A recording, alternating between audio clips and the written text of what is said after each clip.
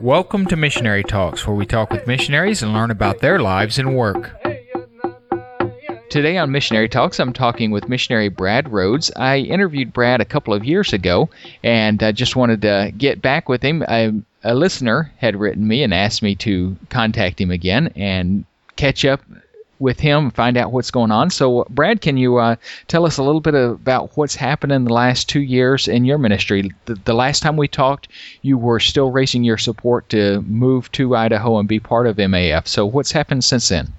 Right. Well, we talked in February of 2008, I believe it was, and it took us until November of 2008 to get our support level to where we could transition to doing the work that I that I joined MAF to do.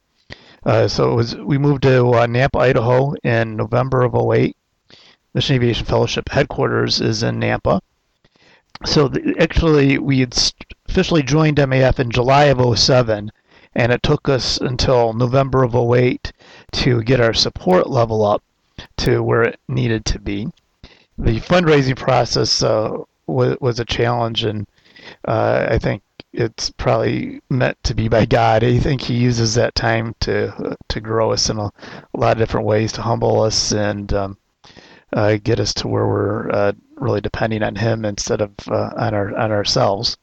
Do you have any particular examples that you would like to share? Maybe if somebody's looking at going into missions and doing their fundraising, what are some of the things you struggled with, and what were some of the surprising blessings that you had in the process?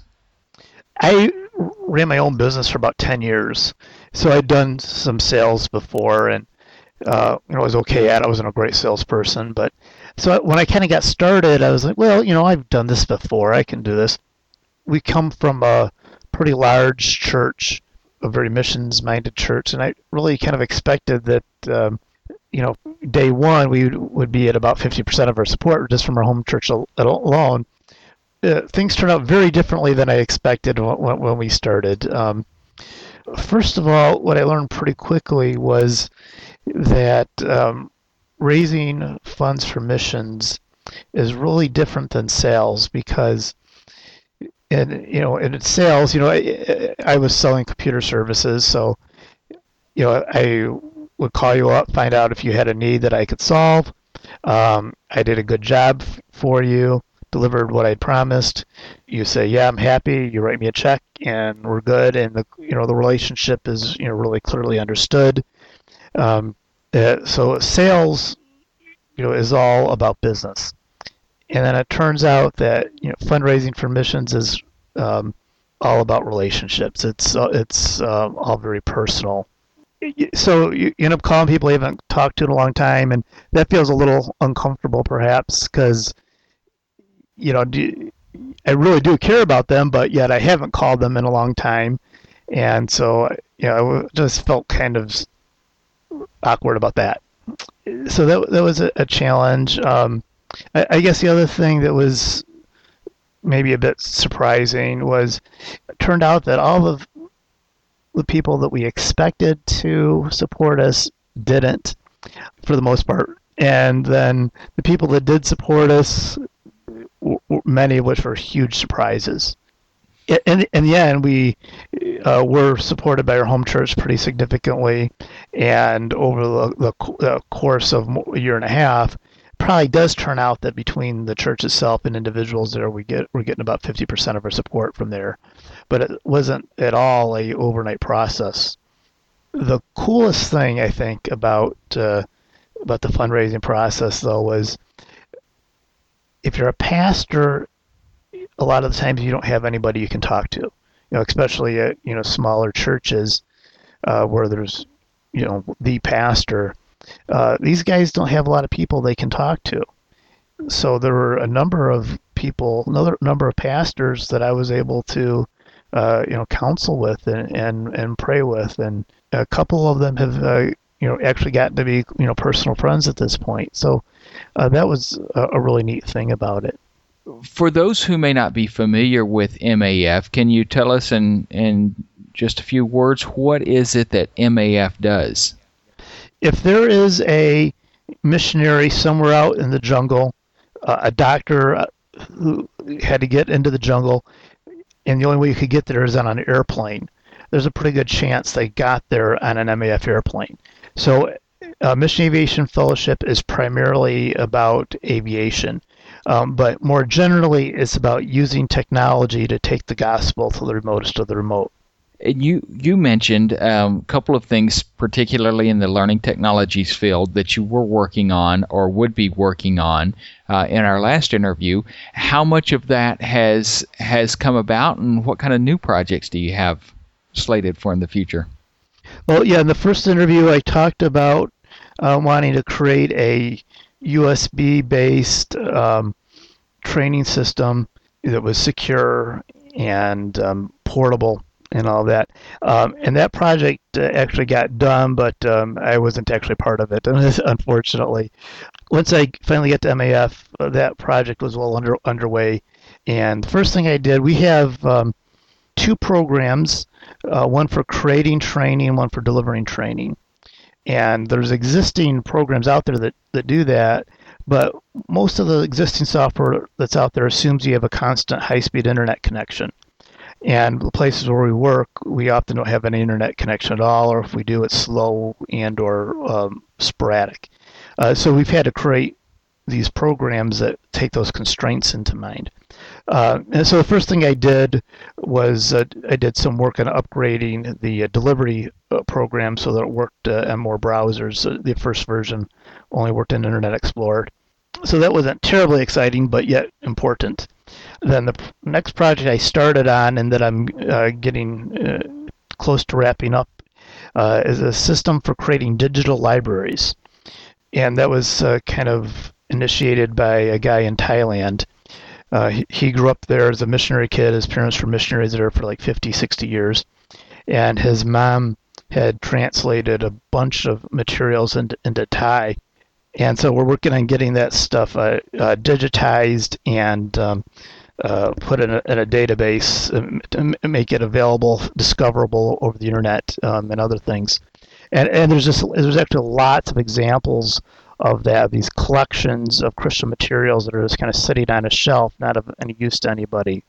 So this is a system for people to be able to build digital libraries with these materials to make them available to anybody who needs to work in these languages. And then how will you deliver that information, over the internet or through these USB thumb drives like the other program? Both of those ways. It'll be delivered online as well as offline via USB drives, via CD. So the next project that I'm really excited about is to create what I'm calling a celluversity. The idea is to create a completely voice-based interactive training system around cell phones. There's two really interesting facts about the developing world. One is a great number of these people don't read and write. They come from oral societies. And then the second thing is that cell phones, mobile phones, are prolific all over the world. So you could go into the jungle somewhere, find a guy with a bone in his nose talking on a cell phone. So we're going to kind of take advantage of those two facts and create a mobile interactive learning system. So I'm really excited about getting started on that. How will that work as far as, I know we're always concerned about using up our minutes and everything. Is there a way that you would be able to call them? For those who don't live outside the U.S., the United States is kind of unique in that the person who makes the phone call and the person who receives the phone call has to pay for the phone call. But basically everywhere else in the world, it's the person who makes the phone call has to pay. So do you have something in that system so that you're calling them, or are they having to use their minutes to call and get the information? Yeah, that's a great question. The way it's going to work is somebody will either send an SMS message, a text message, which also in most other places besides the States is really cheap, or they would call in, let it ring a couple times, and hang up. Then either way, we'd use caller ID to get their number and call them back. So we call you back. And it says, "Hi, Dave. I see that you're enrolled in these 3 classes. Press or say 1 for Romans. Press or say 2 for the life of Christ. Press or say 3 for systematic theology. Whatever the classes are." And then you say 2. And it says, "Okay, hey, I see that you're in the middle of lesson 3. And here's some more content and some more content and some more content. And now, Dave, please answer this open-ended question I just asked you about the content that you just heard." And so you record your answer, and that answer then ends up going to your professor mentor, which he gets to listen to either on his cell phone and or via a podcast. And then he records some feedback for you. Next time you log into the system and says, "Hey, Dave, I see you're in these 3 classes. And by the way, you've got some feedback." And so you get to listen to it that way. And then so maybe you go into the course 1 and here's some content. And now please answer this multiple choice quiz. Press 1 for A, 2 for B, 3 for C. So that's the idea. It's going to completely be voice-based, but also completely interactive with a professor and a mentor. What would you say to a young man or young lady who is studying in the field of information technology, computers and such, if they felt like they were called by God to use their skills in ministry as in missions, but yet they also feel like they should be in the computer field? What kind of things are available out there? What kind of projects could somebody be looking at? Well, a Christian organization, like any organization, needs everything.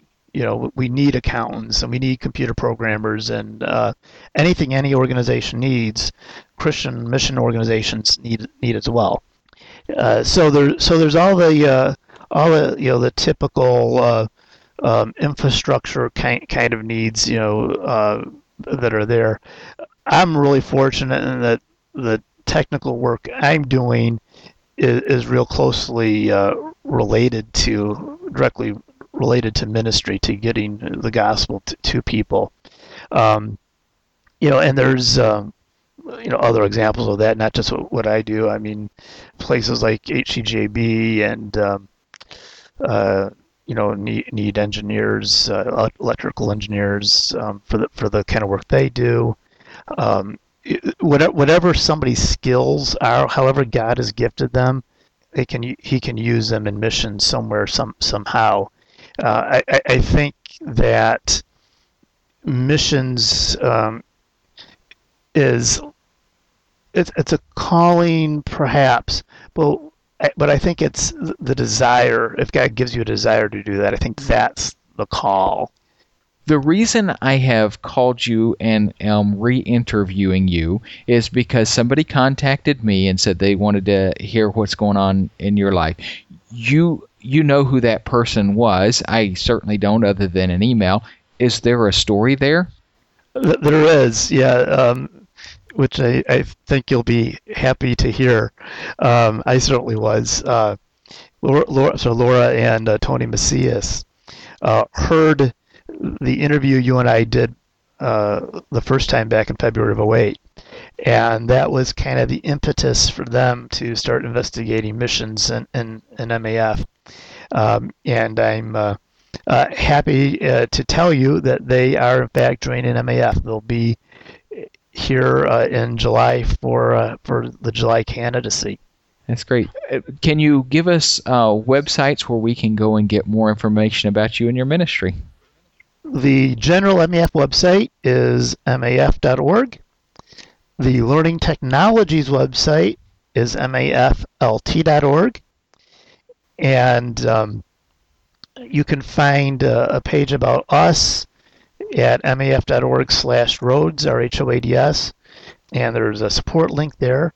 Our blog, finally, is at ontherhoads.org. Very good. And I'll have a link to all of those at the Missionary Talks website, so anybody can go to missionarytalks.com and get all of those different websites there. Thank you for taking the time to talk with me, Brad, once again. As we close, is there anything else you'd like to share with the listeners? There's often an idea of, real missionaries go to Africa and that kind of thing. And I'd really like to see churches embracing a theology of missions that comes from the idea that we're the body, and that every part of the body is equally important. So whatever your gift is, God can use it, and hopefully, you'll find people to support you in that. But if it is technical things, it's a bit more of a struggle because it's harder for people to, I think, to see the importance of it, to see that the people doing the direct evangelism can't be doing what they're doing without the people behind them to get them there and get the materials there. So again, if there's an idea, if you have gotten an idea, if God's giving you a desire for missions, to pursue it, even if you see or can't necessarily see how your other gifting may be directly used, because if you're willing and pursue it, I think God will give you the gift of being a missionary. That's how I look at missions. There's the idea of a calling, and I think there is that, but I think more than that, it's a gift to be in missions. You've been listening to Missionary Talks with David Peach. Please visit us at missionarytalks.com.